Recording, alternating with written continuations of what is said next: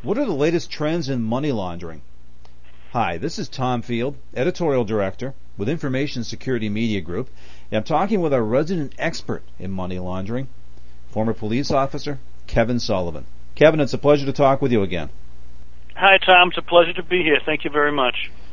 Well, Kevin, you and I have talked an awful lot about trends over the years. We've talked about virtual money laundering. We've talked about money mules. A year ago, we were talking about rabbis being arrested in money laundering schemes. Yeah. What do you find to be the hot topic so far this year in money laundering? Well, this year seems to be the hot topic is kind of that old expression of what's old is new.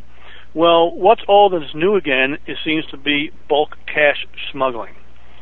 And what that is that's usually a result of an illegal narcotics operation or some form of black market peso exchange, trade-based money laundering process, or perhaps just the final pieces of the puzzle of some type of scam or fraud or associated crime. Now, the Department of Justice described the Mexican drug trafficking organizations as the greatest organized crime threat to the United States. Well, when you sit back and think about that for a minute, that's pretty interesting. And with that is the cross-border pipeline, which moves products between Mexico and the United States, both north and south. And the primary goods flowing northbound are cocaine, human traffic, gang members that they hire to be enforcers for the drug lords, and marijuana. The products that head southbound are large amounts of cash, stolen cars, and weapons. Now, it's estimated that the Mexican cartels smuggle approximately $20 to $30 billion a year. That's about 25 to 50% of that money is laundered through a Mexican financial institution. Unfortunately, financial institutions in Mexico are not always regulated with AML in mind. However, several Mexican financial institutions have recently ceased to accept cash deposits, specifically in geographical areas that have a high criminal enterprise history. Now, they've also done very recently, the Mexican government has announced that it would limit individual bank account holders to deposits of no more than $4,000 a month. Now, this may not sound like much to you or I, especially I know that high salary that you make there, Tom. But this does not affect the average Mexican household because the average Mexican household makes far less than $4,000 a month. So what happens here is that the bulk cash that is made in the U.S. from the criminal organization has got to get transported across the border. There are 417 official border crossings between the U.S. and Mexico. And note, I said official border crossings. One of the methods that the bulk cash smugglers will use is a form of smurfing or structuring, where an individual carries approximately $5,000 to $10,000 on his person and crosses the border. Now, it certainly seems easy enough. But they also use a non-bulk cash format also. They'll use their criminal proceeds through wire transfers. They will use stored value cards, which I'm not sure if we talked about. We may have talked about that in one of the webinars. Of course, another example of a trade-based money laundering is something interesting that's popping up on the borders, or second-hand clothing stores. And reportedly, there are hundreds of establishments that sell large quantities of second-hand clothing, which is then introduced into Mexico via illegal methods, of course, because importation of second-hand clothes into Mexico is prohibited due to sanitary reasons. So, as I've said a million times before on any of our webinars when we've talked before, anything of value can be laundered. So here's an example of second-hand clothing being laundered, stored value cards used for laundering. So let me just to give your listeners an idea of what I'm talking about here, let me just take you through a typical bulk cash smuggling scenario. Okay. Money from the local drug sales here in where I am in New York are usually taken to a stash house, or they may refer to it as a central counting location.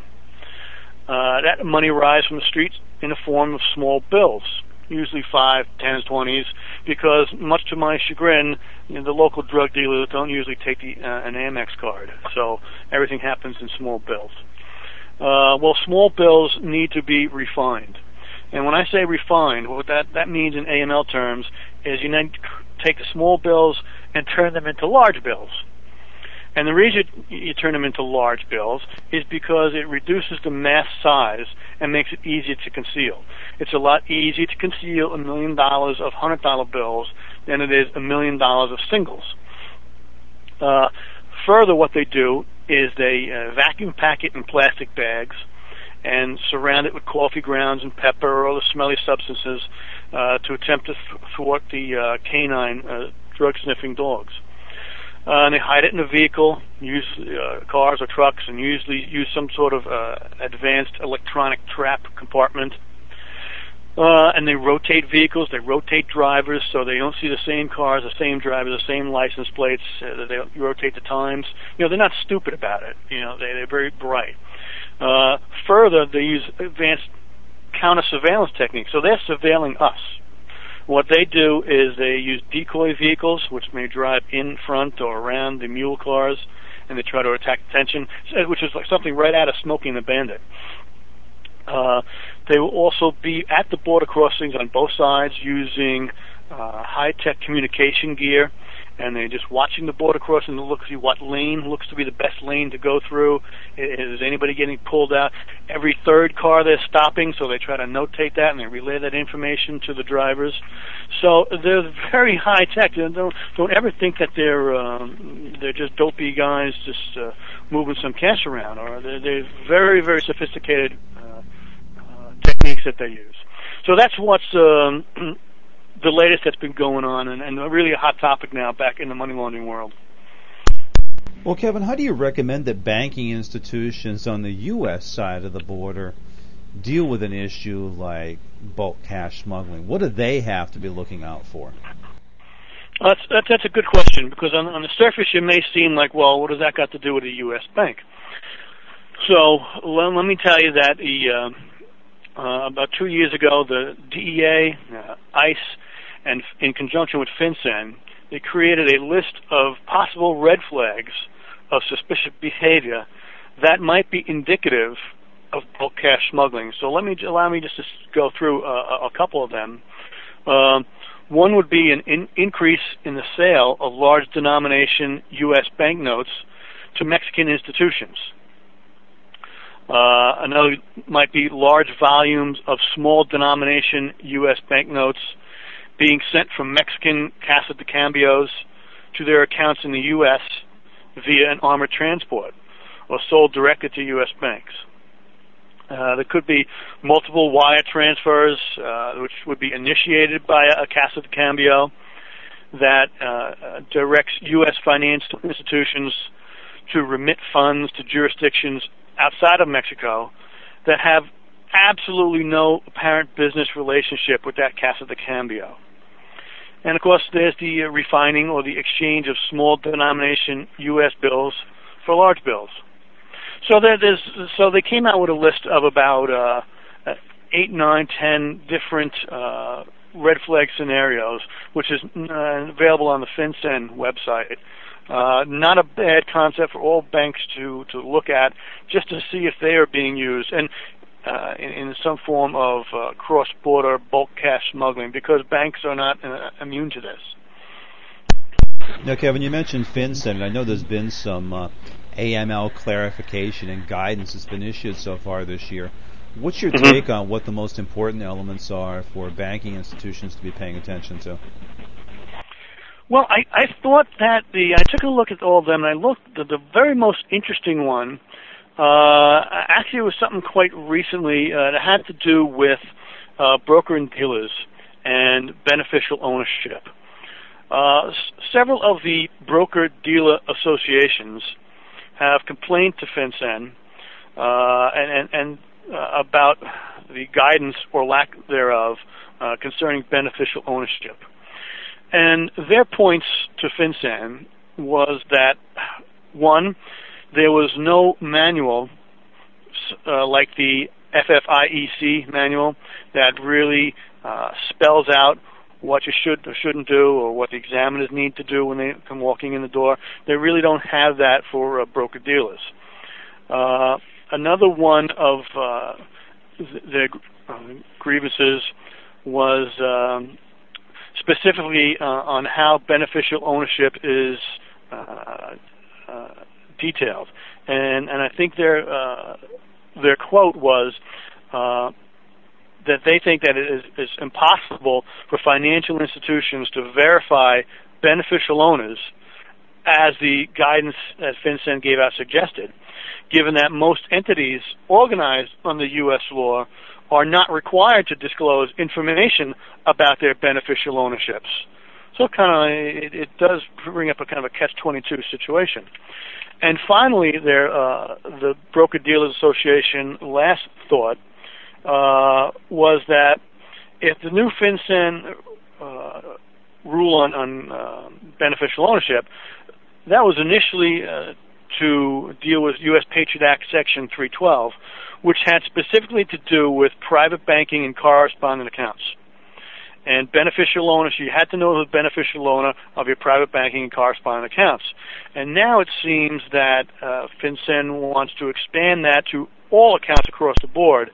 But however, it just isn't written up that way. And there was a little confusion and debate with the trade associations about that. And does that rule expand to all accounts, or is it just private banking and correspondent banking?